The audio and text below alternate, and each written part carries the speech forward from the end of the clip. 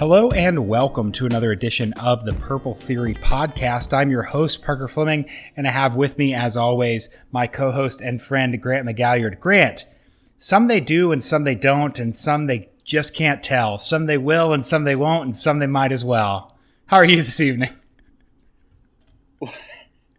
I don't know how to respond to that. What is that from? That is Goodbye Stranger by Supertramp, and God. There's just a lot going on this week in TCU football, and I just felt like we needed an appropriate introduction. So you went with Supertramp. Okay. Yeah. Can I apologize in advance? I'm going to apologize in advance to our listeners. This is going to be by far the worst episode of this podcast ever. I don't know that I have been so emotionally just over TCU football as I have been in this exact moment. Can I tell you? So you had the distinct disadvantage, and well done, by the way, on the solo show on Sunday. It's very cathartic. You had the distinct advantage or disadvantage of having to watch TCU football this weekend. I was at a wedding at a beautiful vineyard in California, and the best part about that vineyard, other than the view, was that there was pretty much no Wi-Fi or signal of any sort. So I did not know what was happening in the TCU game until well after the reception, and really kind of just helped me enjoy my Saturday afternoon. Yeah, that's the dream. My advice about TCU football is just don't if you don't have to at this point. Because, man, it's not even like the fun kind of like we suck and there's solidarity. It's just like, nope, no one's having fun here at all. Did we? Okay, we recorded a show, I think it was the Texas preview, and the audio got lost.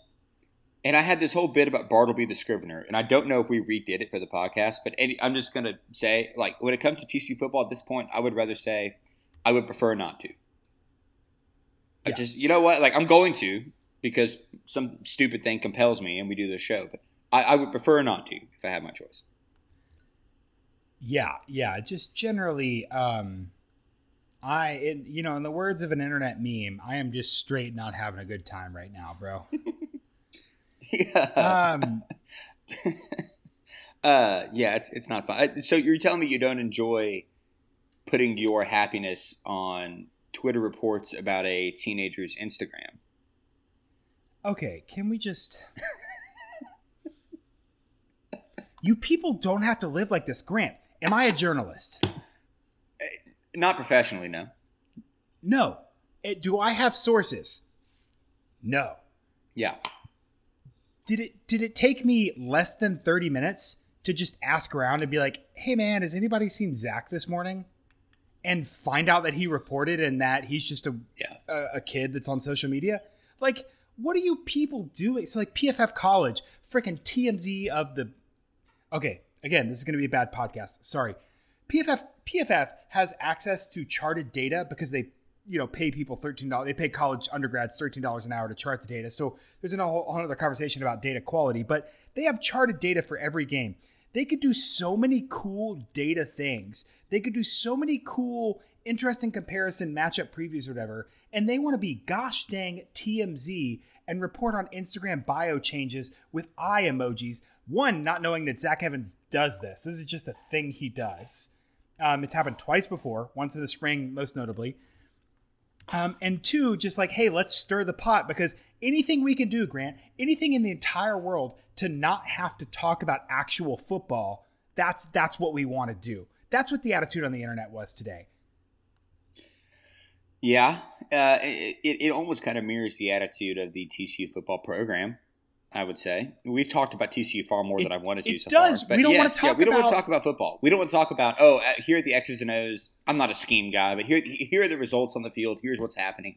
Here's what can be better. Here's what is good. It's all the ancillary stuff.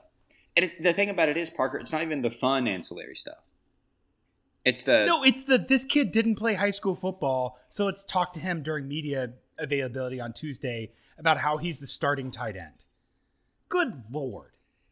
Yeah, the media. Can you get backstory for the listeners? Sorry. Yeah, right. So at TCU Media Days on Tuesday, I'm gonna mispronounce Yo-Yo's real last name, but Yo-Yo they call him. The starting safety Mike. I can't. I'm very sorry. I can't pronounce his last name. I don't want to butcher it.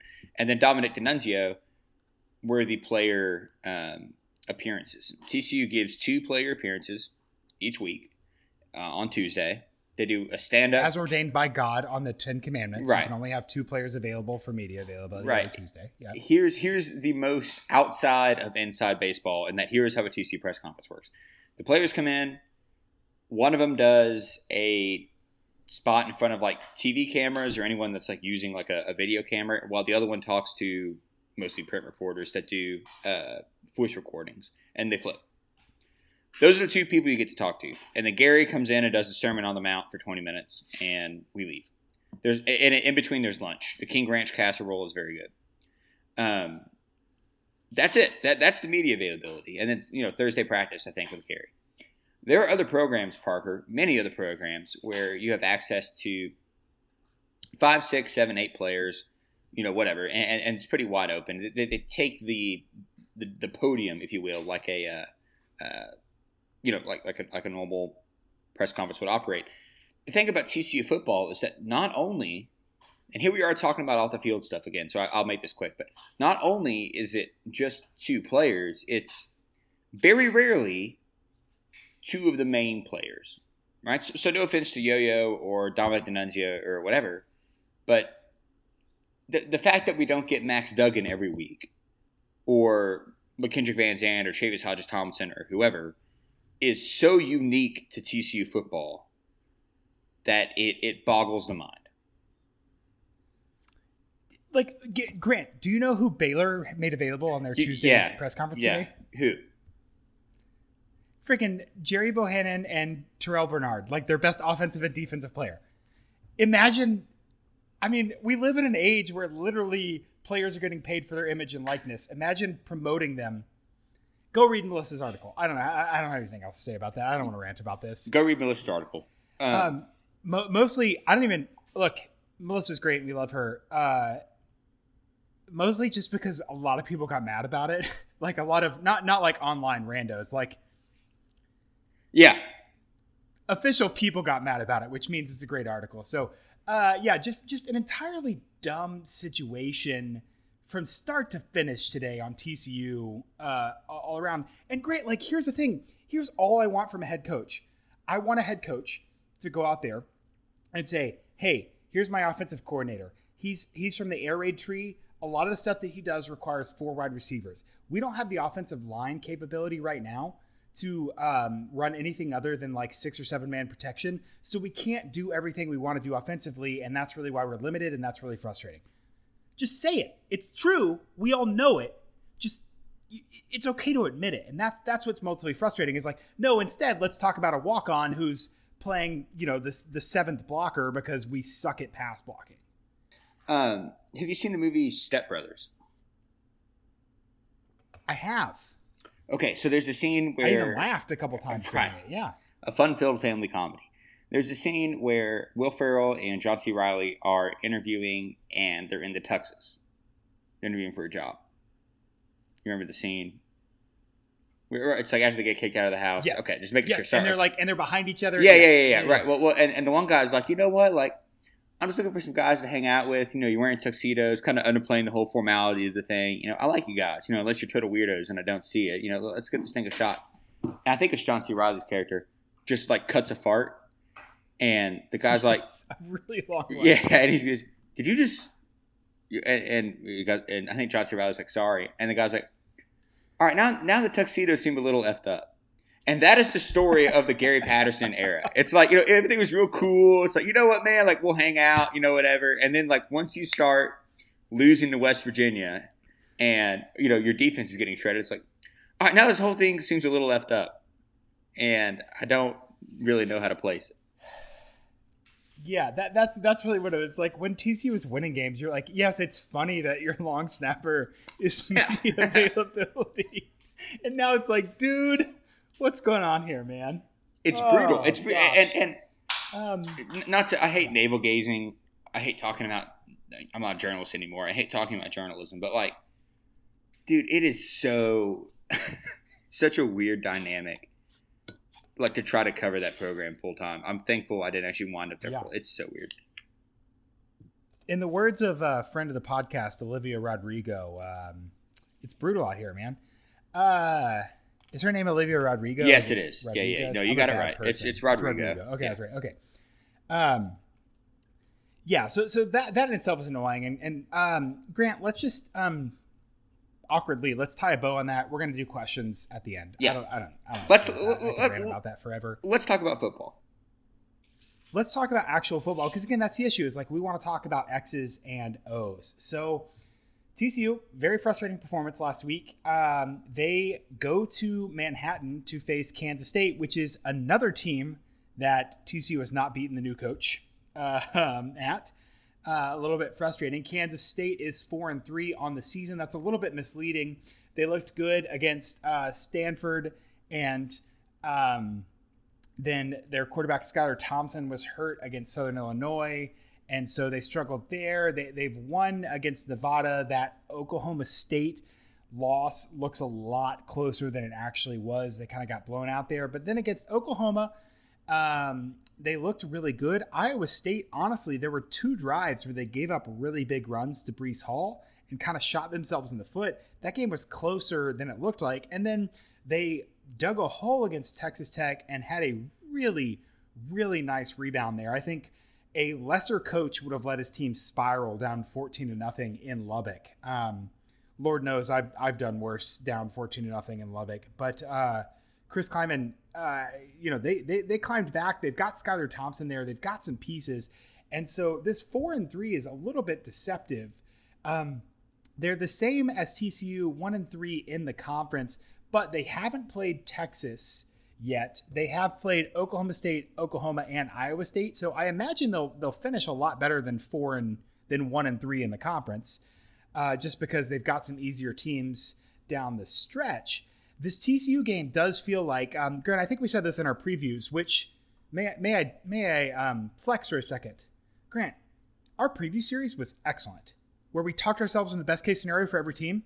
Yeah. Holds up. I stand by every single word that we have said. Except for the part where we predicted TCU to win like 9 games. I think we nailed all of them. Okay, we acknowledged that we were being fans, though. But outside of TCU, I'm saying for everyone else, I think we did a good job of just like, right. Hey, what's the best case scenario? What is the key here? And we'll talk about both sides of the ball here, but it basically was like, hey, there's film on Deuce Vaughn. Can they get other guys the ball? Is the defense going to hold up after they lost some dudes? Do they replace dudes with guys? And how is that going to work? So I stand by all of that. But basically what we said in the previews, Grant, was kind of like Kansas State is the line, right? If you're a good team, you're ahead of Kansas State in the Big 12. And if you're a bad team, you're below Kansas State in the Big 12. And so this game for TCU season to have any semblance of redemption, this is the linchpin right here. This is either, that was disappointing and things could have gone better, or the wheels are freaking coming off. I think a lot of people want to make West Virginia that game, but I think it's this Kansas State game. My vote is West Virginia, but yeah, no, I understand what you mean. And the thing about it too, Parker, is Kansas State, one of those teams where they're hard to blow out. They're hard to get blown out by. Stanford, obviously, they lost 24-7. Nevada was 38-17. But besides that, the game's been 1 and 2 scores. Even Southern Illinois kept it to a score. So I don't expect this game to be pretty either way. I think this is, like you said, sort of a linchpin where you could say, look, we went in there and scrapped it out with a Kansas State team that will not give in the games and came away with a win. Now I don't know if TCU will, but they're just an interesting team. They really are the Mendoza line's too mean, because Mendoza line is like you don't belong in the league if you're under it. Kansas State's just more of like, hey, are you they're like a zero war, right? It's like, listen, like you are perfectly league average, and that's okay. Above replacement or not, right? Yep. And so I think they have a lot of room to grow, and they had to deal with Skylar Thompson being out for a couple games, so they're a good team. They're not bad, certainly. Let's talk about them a little bit. Let's do some first principles here. So Kansas State is 42nd overall in EPA per play margin. They're 28th on offense. They've actually been pretty okay. Their defense has been a little susceptible, 79th overall. Before we get into EPA and breaking that down in pass and rush, they're 13th in offensive success rate, 14th in the rush. Obviously, Deuce Vaughn is excellent. Their offensive line is very experienced. They're 29th in the pass. On defense, they're 82nd in success rate, 41.3%, 116th against the pass. Circle that for later. 32nd against the rush. So they're defending the rush pretty well, but the passing game is just a disaster. EPA per pass is 102nd in the nation at 0.174. Wolf. EPA per rush is 45th, that's fine. Again, if their success rate is 32nd and the EPA is 45th, it's like, they're being a little bit, they've allowed some explosive runs. Most of that's probably Breece Hall breaking off a few the last 2 weeks ago or last week.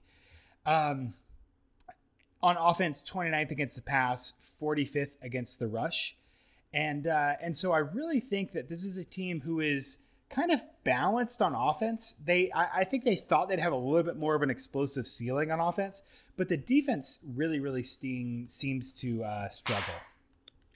Yeah, I mean, you look at their you look at the games they played. They give 22 points to Southern Illinois, 31 to Oklahoma State, while Oklahoma State was in its anemic phase, 33 to Iowa State, and 24 to Tech. Not great. And I know points aren't everything, but they just don't seem to be able to kind of create those shutdown games. Even with, they don't exactly run the most up-tempo offense. So it's not like they're just, there's a ton of possessions in these games. That's not really true.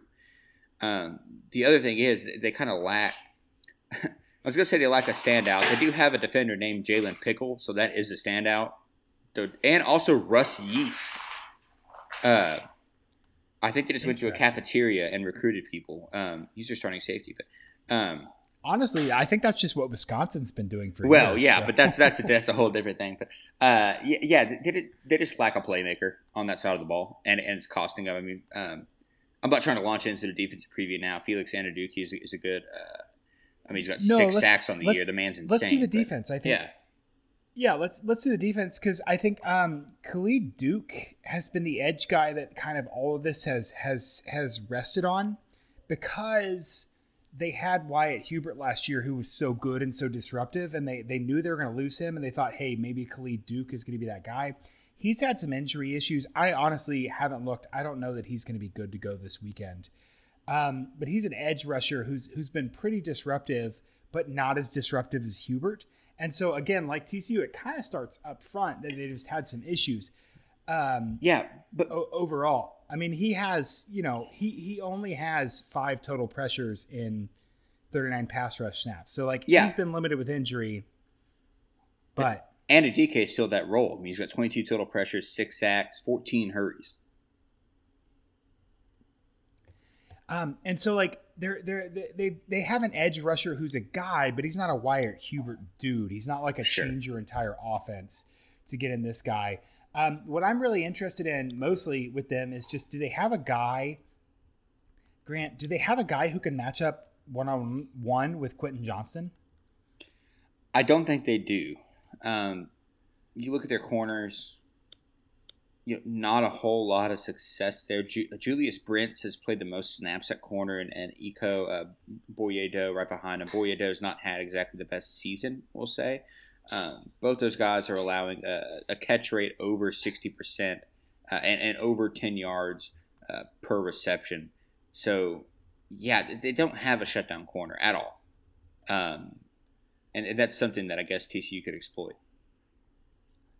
And the thing about it is, too, they don't have safeties that can necessarily help over the top. I mean, Yeast has been, the best coverage guy, but he's retarded 16 times still and allowed 11 catches. I mean, it's not exactly like he's shutting anybody down either. So he's mostly their slot. When he does line up in man coverage, he's their slot guy. It's kind of a nickel safety. So they don't have anyone over the top that's going to really make a play either. Yeah, the 2 corners there, I'm actually pretty unimpressed with. I thought EBD would be a guy. I think maybe we flexed. I think we talked about him in the preseason as being a really good corner, and he has been super underwhelming. Yeah, he's been. I just look at the guys who played the most snaps at corner here. So, but he's been targeted 15 times. is allowing 13 yards per reception. He's probably going to be on Quentin Johnston. And Grant, I feel like, again, my entire life with TCU football, it's just repeating myself, but like, is TCU going to have a reliable second option in the passing game? Because they're probably going to double Quentin Johnston after what West Virginia did last week. And so thinking about that, it's like, yes, I would love for there to be a world where TCU designs an offense that says, hey, EBD and a safety are going to take Quentin Johnston, and we're going to go after Julius Brent's ass. Like, we're going to ruin his day. Make his life hell. With Savion or Quincy Brown or Tay Barber or whoever. I just don't know that TCU is thinking like that at all. They haven't shown any evidence that they are. They have sort of a route one type system where if Quentin's covered or Max is under pressure and there's no time to go to a deep route, whatever, there's no second option, third option. There's no backup plan or outlet outside of kind of doubling it to Evans or Miller or whoever on a swing route. So, which let me tell you, the check down to Zach Evans is very effective. I'm fine with it. Check down. Listen, I'm all for it. But last week, Grant, I did this on the monologue, so I won't go into this. But on the goal line, TCU ran 9-man protection and ran a fade to Quentin Johnston, and so there were 10 guys in the box, and it was just like a one-on-one throw. And I was like, okay, 1, this is immensely stupid. 2, this is basically the entire offense for TCU because everyone else is just like around, and there's not really a second option. It's like they just went away with all the disguises of having other receivers run routes. Like, no, we're just going to do it now. We don't care. It's just like, look, everyone's tired. We're just going to hang out. Yeah, so if TCU can get a second option, I think that Kansas State's defensive backs will be good. It's good that Khalid is out, because I do think that with Khalid, this would be like a ridiculous pass rush. And right now it's like, this is pretty fierce. And so with, 6-man protection, TCU should feasibly be able to do all right. But I do really feel like they could exploit Brent if they had a legitimate second option. Yeah, I agree. Me shit talking a college player. Right, sorry. Right. No, listen, it's okay. The one thing that worries me is that I think Andrew DK has an opportunity to actually make a lot of waves up front, especially with TCU's current pass blocking scheme and arrangement. Yeah. Well, to be fair, I think you'd have 2.5 sacks versus this. Hey man, I played linebacker for 2 snaps in 8th grade. I actually made a tackle, so many people have called Grant the Jalen Petrie of the 2007 Bay City Panthers. Or the Panthers in junior high, but yes, that's correct. Oh, okay. You got to graduate. You can't look now, man. You got to graduate to be a Black Cat. Yeah, this defense is interesting. One thing they're really bad at is quality possession rate. So they're letting people get either a big play or a first down across the 40, Grant. But so they're 116th in that. 60.7% of drives are quality possession, but they're 27th in points per quality possession. So they're locking it down, 3.68. And so that right there, more often teams are scoring field goals than touchdowns when they get one of those quality possessions. And so I think that is something that TCU could exploit, because TCU 29th in echo rate, they're very good at getting quality possessions. Last week against West Virginia, they squandered a couple scoring opportunities with either going for a field goal or not scoring, throwing an interception, whatever. The other thing that's really interesting to me, early down ZPA, first and second down, TCU is 10th. Kansas State's defense is 70th. And then on third and fourth downs, TCU is 5th, 53.9% conversion rate. Kansas State 112th. So I mean, Grant, I'm saying the same thing I've always said. If TCU can take shots on first and second down and be aggressive, they're going to be able to clean up with Evans in the run game on third down. And it would be really nice to see them understand kind of that dynamic of Kansas State's third down defense is really bad. Why don't we be aggressive on first and second downs? That was the problem against West Virginia, is TCU either got penalties that turned a 1st and 10 to a 1st and 15, or they ended up turning around and getting, calling a screen to, a behind the line screen to Blair Conrad on 2nd and 10 that, just set them behind. So if TCU can be aggressive on early downs, knowing they'll clean up on 3rd and 4th downs, I think that they should be able to move the ball pretty decently. And that's what the model, we'll talk about the exact projection later, but that's what my model really rewards. TCU 8th in EPA per pass, 14th in EPA per rush. Kansas State 102nd in EPA per pass, 45th in EPA per rush. TCU should be able to move the ball on these guys. They should be able to move the ball against West Virginia too. I mean, I understand. Okay, they did move the ball against. Yes, okay. And I understand turnovers don't. I get it. I'm just saying. I don't know. I don't want to be Mr. Depressing guy. And we can talk all we want about avenues for TCU to exploit, and there are avenues for TCU to exploit. And I don't want to get too reductive here. I know the numbers are good. I lack a little bit of faith that TCU will exploit the areas where it can exploit. I'm trying to be diplomatic here. I have no faith in them being able to. Yes. I mean, I know I'm not arguing with your numbers. I know they add up. And I know I'm sounding like a broken record and whining and everything. It's just, man alive, it's hard to. I don't see TCU, sort of running rampant against Kansas State. Even if it's set up well for them to do so, and I understand. Okay, TCU or Kansas State's better with run defense than they are pass defense, and TCU's better running the ball than they are passing. But TCU has the skill in the passing game to make waves. Even if Quentin did drop a couple balls against West Virginia, they can do it. I just don't think they will. Yeah, that's really what it comes down to is there's motivation, whatever.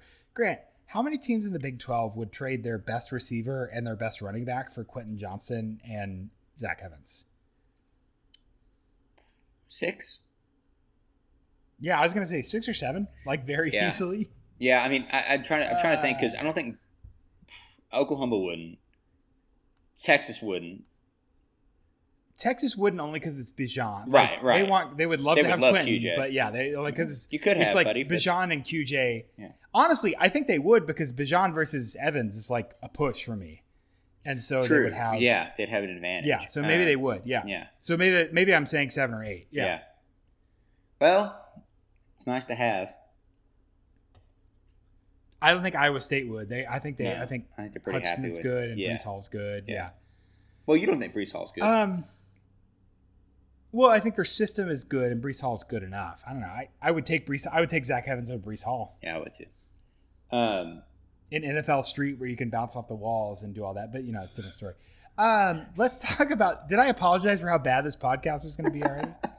Parker also said last week he's never played PlayStation, so I don't understand how he knows NFL Street 2. But I know. You just know things. Let's talk about let's talk. You got anything else in Kansas State defense? No, go ahead. We'll go to the offense. I think this is the most important thing, right? Like the Kansas State defense is like TCU has to score every possession or they're going to lose. That's where we're at right now. Yeah. And I think they can. I don't know. Let's talk about the Kansas State offense. They're 28th in EPA per play. They're 13th in success rate, 29th against the pass, 14th against the rush, 29th in EPA per pass, which is important, and 45th in EPA per rush. So what that means, Grant, is that they're not super efficient in the pass, but they're super effective. Like they're popping off a couple explosive plays. They're timely in their passing game. And I think that's important because they have 2 guys in Sebastian Taylor who just got his, I think his first catch last week. Yeah.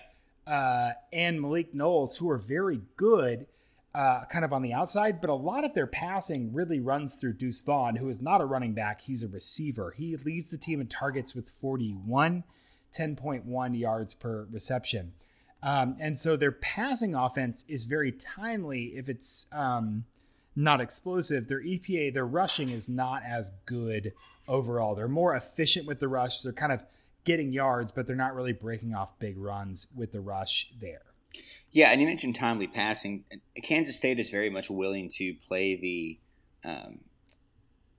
check down, but kind of keep it simple underneath, and then hit you when you're not expecting it over the middle. Parker, Skylar Thompson has attempted 40 passes over the middle from 0 to 10 yards. He's attempted I think my math's right, 35, 37, over 10 yards in total. So he is living over the middle of the field in that short range, and he's good over it. He's 30 or 40. He's not, he just has the ability to sort of, hey, take what the defense gives to you and then make the throws when he needs to. He's 4-4 for 148 yards, throwing 20 yards down the field to his right. He kind of knows what he is, and there's a simplicity in that. That's something that I think Kansas State does really well, is playing to Skylar Thompson's strengths.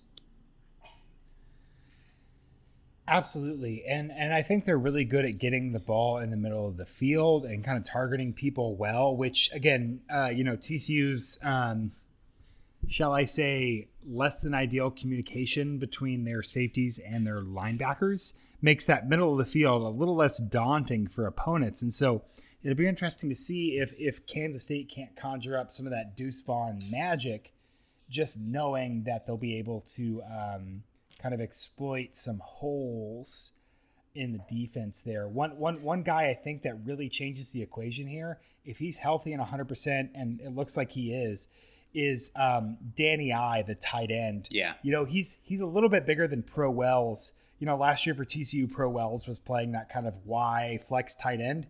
He's playing that flex tight end role, and he's really effective. And I think that TCU is going to be really keyed in on Deuce Vaughn.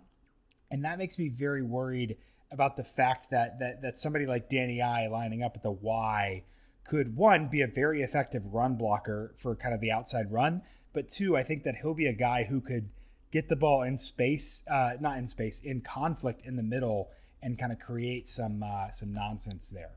Yeah, and I think that's the key for any team playing TCU is, can you create confusion over the middle of the field? Pretty simple, and I think Kansas State can do that. I mean, and that's really what their offense is based on. And they use Deuce Vaughn so well. I mean, we talked about it before the year, and I know this film on Deuce. I know, when he's at some level a product of the system, but he's so good in that system, and they rely on him so much that they're going to find ways for him to make a defender make the wrong decision. And so I think you're right. I think it's Danny I, and I think it's Deuce Vaughn that are going to create the most. Like, if you see a receiver wide open for Kansas State, where it's like, oh wow, that was busted coverage. My bet would be that it's one of those two guys.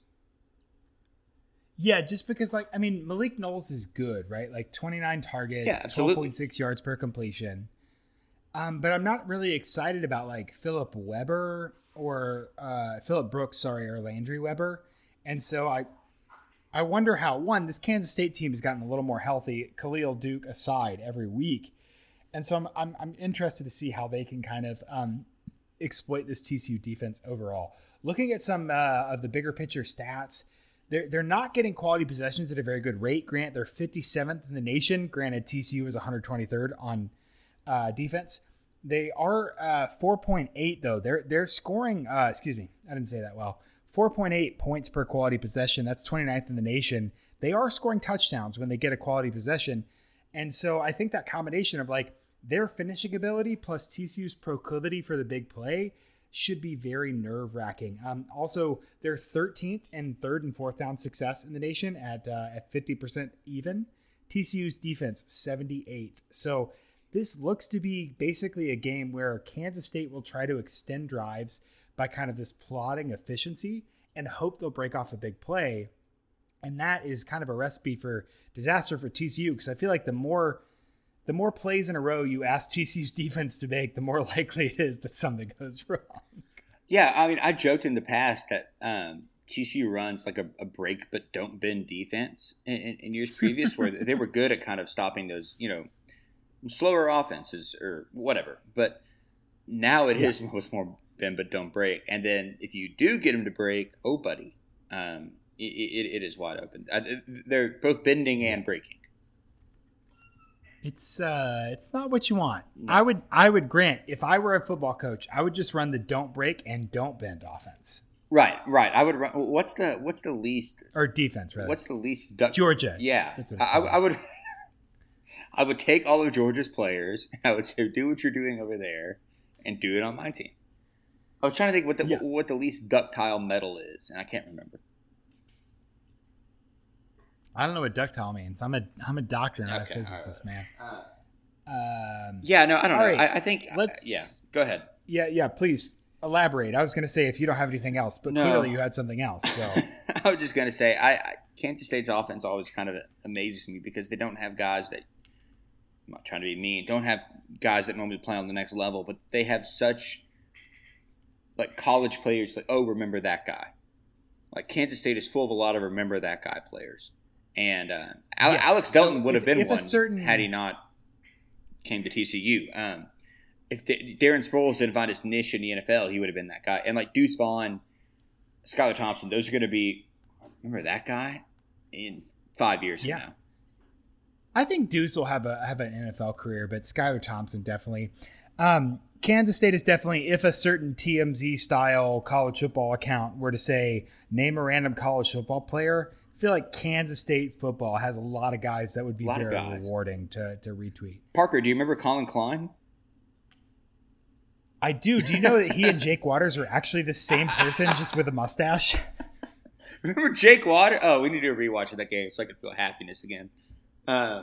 You're like, weren't you here for like 6 years before that? No, I'm totally different guy. It's a mustache. He's Vincent Adult Man from BoJack. Yeah, that's Kansas State. It's this game is going to be what you expect it's going to be, listener.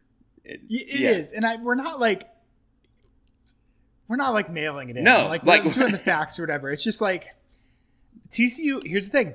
Like last week, TCU absolutely should win this game. They are more talented at every spot.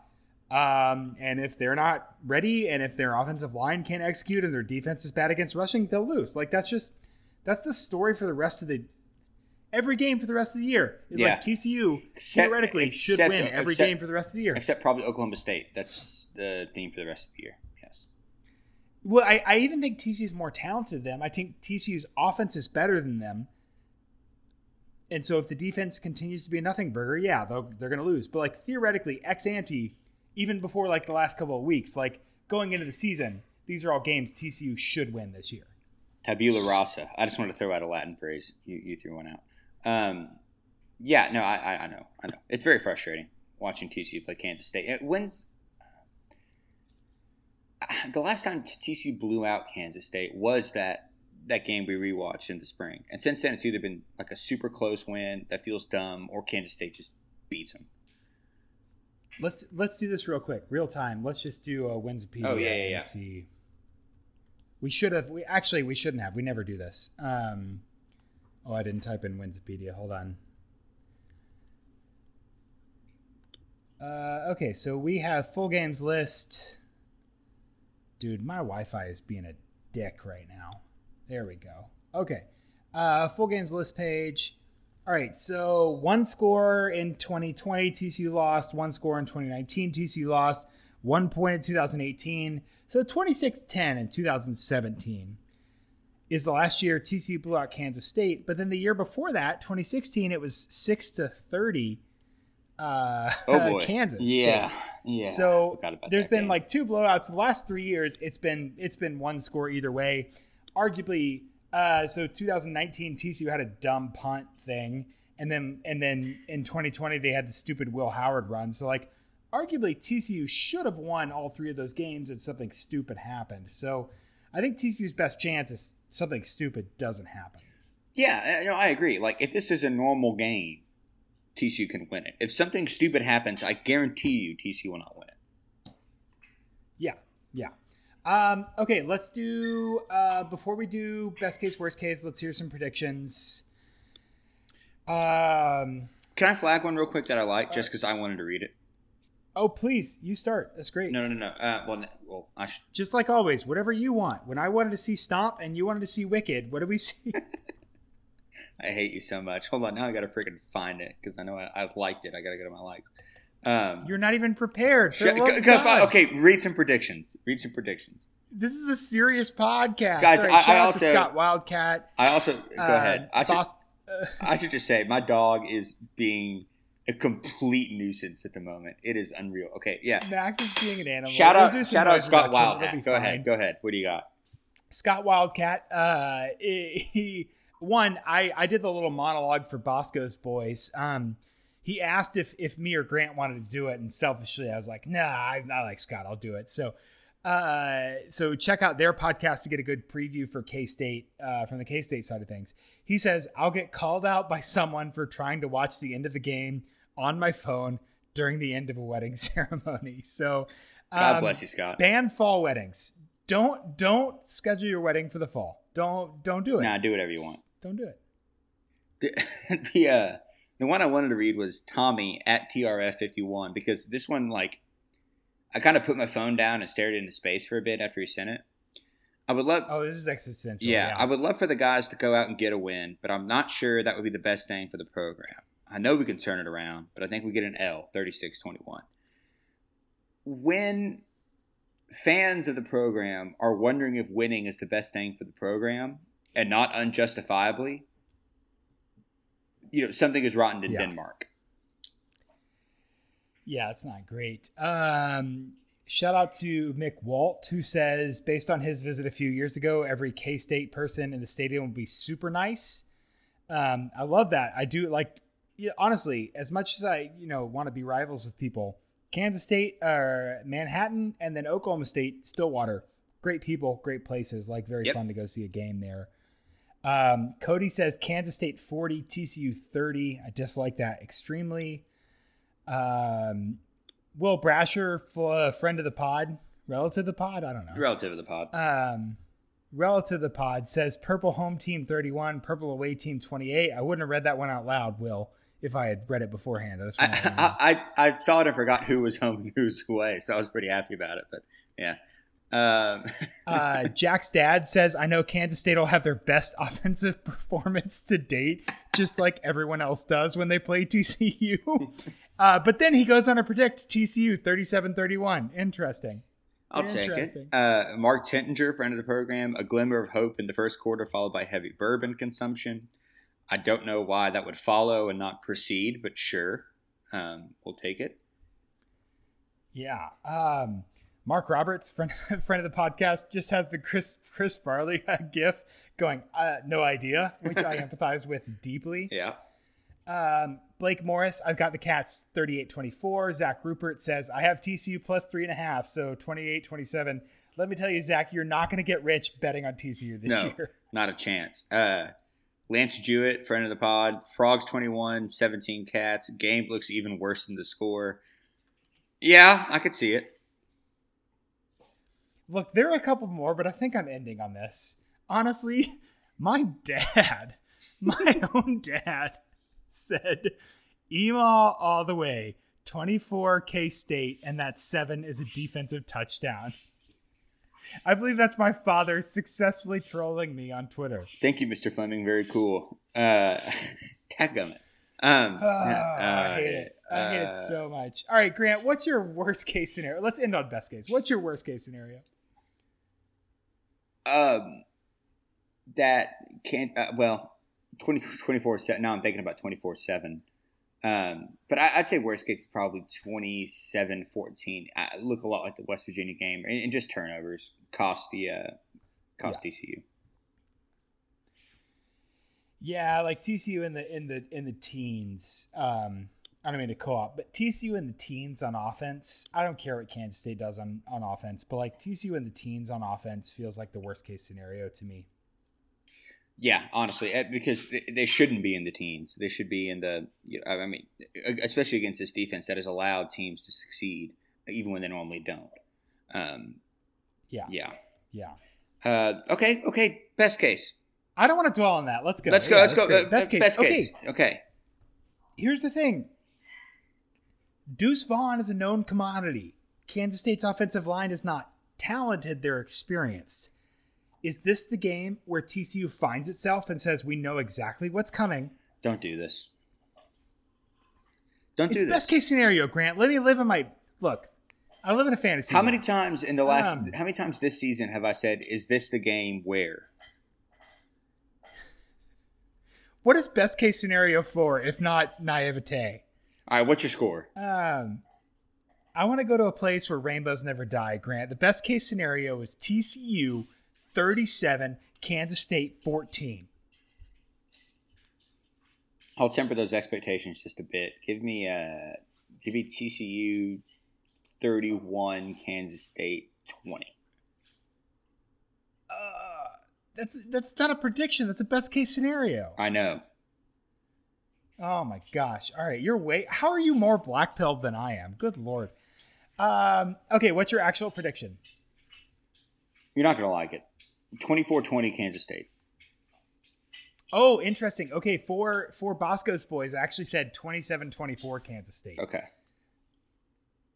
I think TCU covers but loses. I'm not optimistic here at all. Man, do we want to roll into the segment I proposed? Because this is going to address some of these. So I know we don't want to live life. Can you monologue? I'm going to grab a beer. Yeah. So Parker and I talked about this beforehand. So we're tired of talking about how bad TCU is, and especially like a lot of the off the field issues, and especially because we think we say the same things over and over again. So Parker had the great idea of tweeting out, "Hey, what?" And he specifically said I was going to answer them with I thought was a little harsh, but tweeted, "If you have any questions about the state of TCU's program, drop them here and we'll answer them." And I think this is going to kind of help us get some, I guess, ways to sort of restate things in a different way or look at problems that we hadn't thought about addressing yet. So we got some good responses, and we'll pick out the ones that will kind of lead to good conversations here. I like this one. Parker, are you back? Let me pull up Zoom. You got your beer. You're good. I'm here. This is from. You can see me on the video. I'm reading tweets. Boy, I said that in a tone I never want to say ever again. This is from Gerald Goodridge at GH Goodridge. What should Gary Patterson's legacy be? Okay, can I just point out? We're just doing this on the podcast. I like Gerald. We've been on a podcast together. Gerald made a bunch of sweaty Gary Patterson jokes in his preview of Texas TCU, and I was very unimpressed with that. I think there's a lot more jokes to be made about TCU, and you don't have to make multiple ones about the same thing. That's all I have to say. Okay, well, consider yourself called out, Gerald. His legacy, what should is a weird question. So what his legacy should be is that he is one of the best program builders in the history of college football and one of the best defensive minds in the history of college football. Almost nobody running defense today has not been influenced by the way that Gary Patterson does things on defense. That's not hyperbole. That is a fact. People, there's different schools and people learn things. Everyone's been influenced by what he's doing because he's been around for so long and he's been so innovative from day one on defense. So that's absolutely what his legacy should be. And his legacy should be someone who took TCU from nothing to the top. Absolutely, unequivocally, the top. And yeah, there's been a slide, right? Like there's been a slide recently that happens. But his legacy absolutely... Grant, here's the thing. I don't care if Gary stays for 5 more years and goes 4-8 those next 5 years. His legacy still should be one of the best program builders in the history of college football and one of the best defensive minds of college football. He's the greatest coach in TCU history, full stop. That's what it is. And he, like you said, he can do everything he can. Easy. And Dutch, I have great respect for Dutch Meyer. Sure. Yeah. Easy. Yeah. It's that simple. For whatever the off-field, it's not like he's committed crimes. He's just done some weird off-field things. And for whatever those peccadillos are, they don't overshadow, even come close to overshadowing the success and the innovation that he's had on the field. That's it. I hope that he will not listen to this episode. That's not outside of his prerogative. It's happened before that he's listened to this episode, but hopefully he's not listening. And if he is, we'll talk about it. But he is someone who constantly wants to prove himself. Yeah. And this season, I think we have seen on display some insecurity about his legacy, whereas he should be so confident and so proud of what he's done. And that should ground going forward. But he's always looking forward and saying, I want more, I want better, I want to be at the top in everyone's mind. And I think that's what we're seeing this season is a lot of when things goes wrong, he's not as confident in his legacy, in his resume as he should be. That fair? Yeah, that's fair. I could say a lot more about it. We're already running. We have a lot of good questions, but I think he makes some good points. I think, yeah, I'll leave it at that. Let's see. PJ England 1. How many dozens of athlete Instagram profiles will we be reviewing? That's okay. Thank you. None. I don't know if you guys were looking at Twitter this morning, but I was saying, breathe. Don't freak out about a stupid Instagram thing. Unless they're recruits, in which case I will be looking.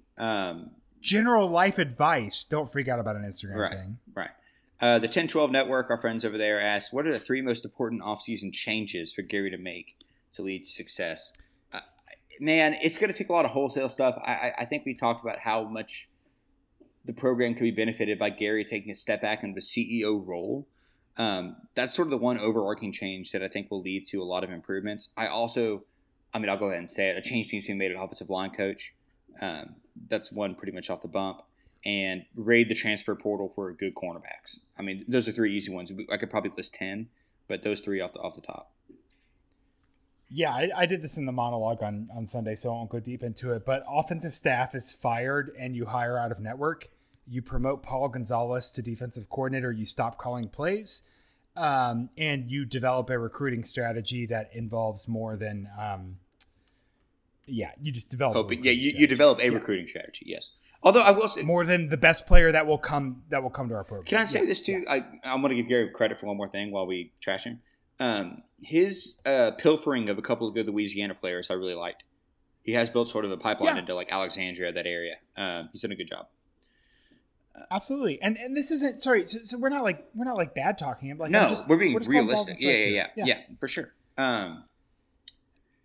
Let's see. I'm trying to pick out other good ones. Okay, I like this one, and we kind of got a couple questions like this. This is the first one I saw from Ryan Haddocks at Mr. Haddocks. What do you imagine the breaking point to be? And I think there's another question from Taylor York. What does TCU rock bottom look like? And we'll kind of meld those into one. But is there like a definite breaking point you can imagine? I think that if he so this is not the way I would have wanted it to happen, but he did relent on the Jerry Kill stuff. Yeah. It was later than I wanted it to be, but he stopped talking about it, right? So, like, very clearly, he was just trying to drum up some, like, hey, we've got a chip on our shoulder or whatever, and went too far with it. And as soon as he realized he went too far with it, he dropped it. I wish he hadn't gone too far, but he had dropped it. If we had heard about that again, that to me would have been like, dude, that is not the kind of shit that we do. If Zach Evans had in fact transferred this morning after having been at practice yesterday, right. That would be a breaking point. Yeah, I agree. Okay, let's go to a couple more from Matt Jennings. I think a blogger. I'm not sure. Asks, who do you think you are, and what gives you the right? I don't know who I am, and I have no right.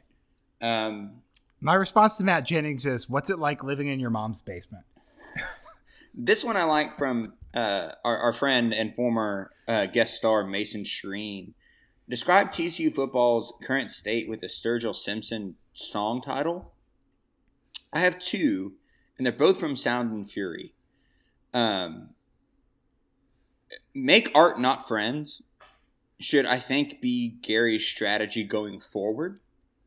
And that, hey, we're here to make a good football team, but we are not here to play throwaway with our friends on our coaching staff. And then the other one would be, I was going to say remember to breathe, because I think at this point we're all taking this a little bit too seriously. But I'm going to go with Make Art, Not Friends.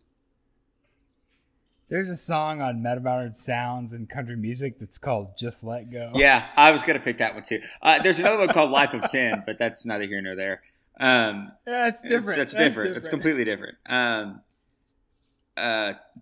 TRF1, we mentioned earlier, asked a couple questions about why our interior D linemen so small, and why don't we throw the ball in any of our tight ends. I can answer that. It's because we don't start the big defensive linemen, and we don't recruit tight end well. So there you go. But we also no. Sorry. Yes, what you said was correct. Our interior defensive linemen are so small because we haven't recruited them well and we don't know how to develop them well. Ross Blacklock was a freak and kind of a fluke. TCU has not had good interior defensive linemen as of late, generally, and mostly TCU's lack of interior defensive linemen has been covered by excellent safeties and linebackers who can kind of fit in the run game. That's been a problem for a while. They haven't had two guys in the defensive line. When Grant and I talk about a hate-and-ass defensive lineman, that's specifically what we mean. And then talking about throwing to tight ends, well, Carter Ware caught a touchdown pass. So eat it, losers. So suck it. No, but generally, TCU's offense, despite not being an air raid offense, is an offense that is grounded in the air raid. And the air raid mostly involves route concepts that aren't exactly conducive to a tight end. This year specifically, the reason that no tight ends are involved is that, but also that TCU's offensive line is incapable of winning 5-man protection. So tackle, guard, center, tackle, guard, that's 5 men. They have to keep somebody else in.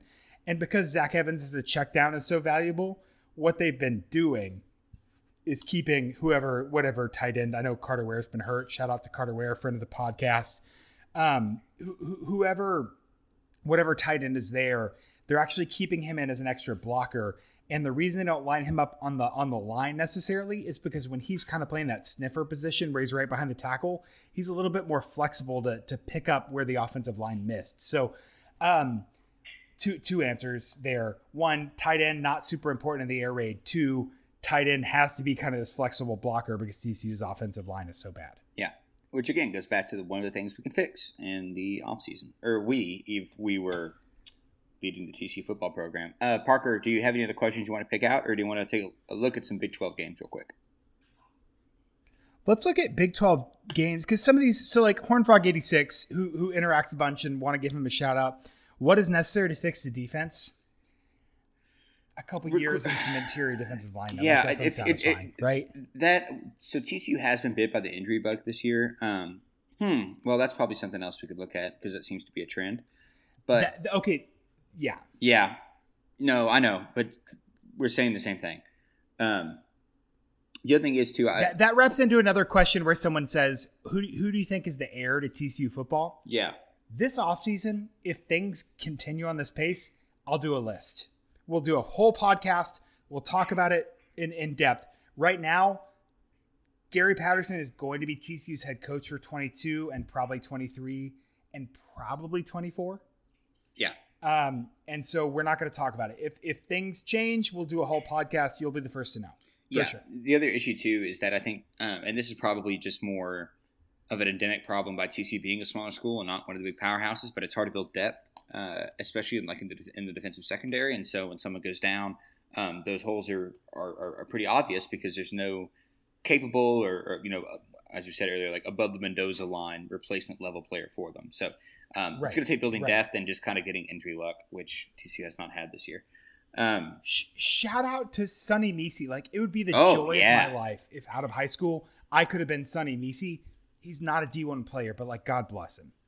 God bless him. Parker at 11 o'clock, Baylor. I have them as a 3-point favorite over Texas at home. I liked a lot better at 2.5. Texas at 2.5. I don't know that I'm putting a bet on either side here. I've got this pretty close. I think it comes down to whether Texas can figure out a way to get Bijan Robinson the ball. Yeah, well, they'll do their damnedest to try. I will take Baylor there. Iowa State, 7-point favorite at West Virginia. Give me Iowa State. I have that almost 14. Yeah, give me Iowa State. Yeah. Oklahoma's a 19.5-point favorite hosting Texas Tech. Oklahoma, I was on the golf course in Temecula, California on Saturday, making the turn, and just happened to check my phone and saw Kansas was up 10-0 on Oklahoma and about had a heart attack. Now, that game ended the way we all knew it was going to, but still. Have you seen the depth chart for Oklahoma this year? Or this week? Sorry. No, I haven't. Grant. It says Spencer Rattler or Caleb Oh, Williams. okay. Last 2 weeks, it's been Caleb Williams by himself at the top. That is very fun. I know. Oklahoma's secondary is very bad.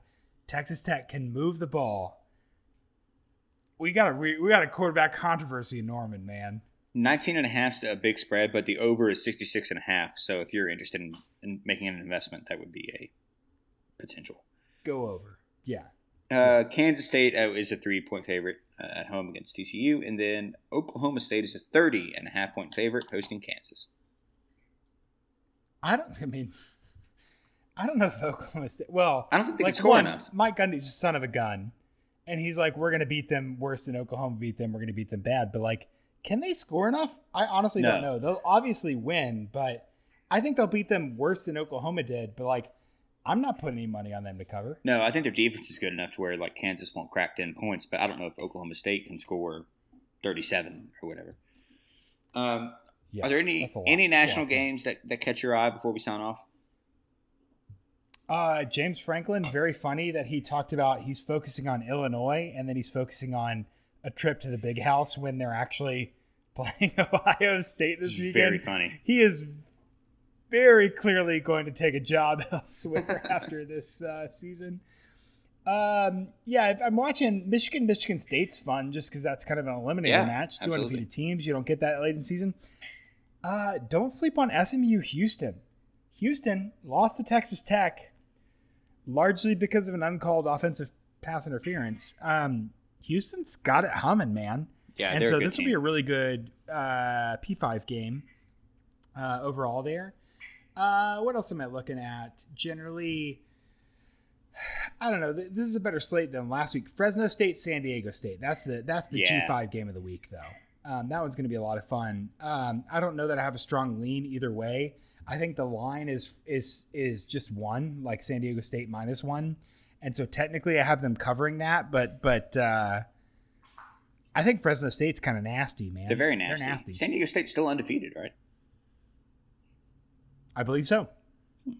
Fresno State is so weird because they're so fun, but man, do they have so many clear, like, dude, you are hanging on by the skin of your teeth. It is Casey Jones at the head of that rail car, and we're just going to see if we get there or not. Look, man, don't lose your speed. That's all that matters. Also, what's funny is we talked about Carson Strong a bunch at the beginning of the season, Nevada's quarterback, and Jake Haener, the Fresno State quarterback, is basically the same as He's like if Carson Strong was like on psychedelics. It's basically like how that would work. You're Fresno. This gets weird out there. Grant, this has been the worst edition of the Purple Theory podcast. I think you're about to go into it. That's why it's really funny. I know. This has been the Purple Theory podcast. I'm your host, Parker Fleming. You can find me on Twitter at StatsOWar. If you're bored at work tomorrow at 11 o'clock Central, make sure you find me on the BetUS College Football Show. We have a lot of fun over there. You can follow Grant on Twitter at Grant McGalliard, spelled like it sounds with all those vowels. On Friday afternoon at 3:30, Grant, I haven't talked to you about this. I'm springing this on you. Scott Wildcat, the Kansas State villain, and I are going to do a Twitter space where we're just going to chat about the game. And Grant, you should hop in on that if you're free.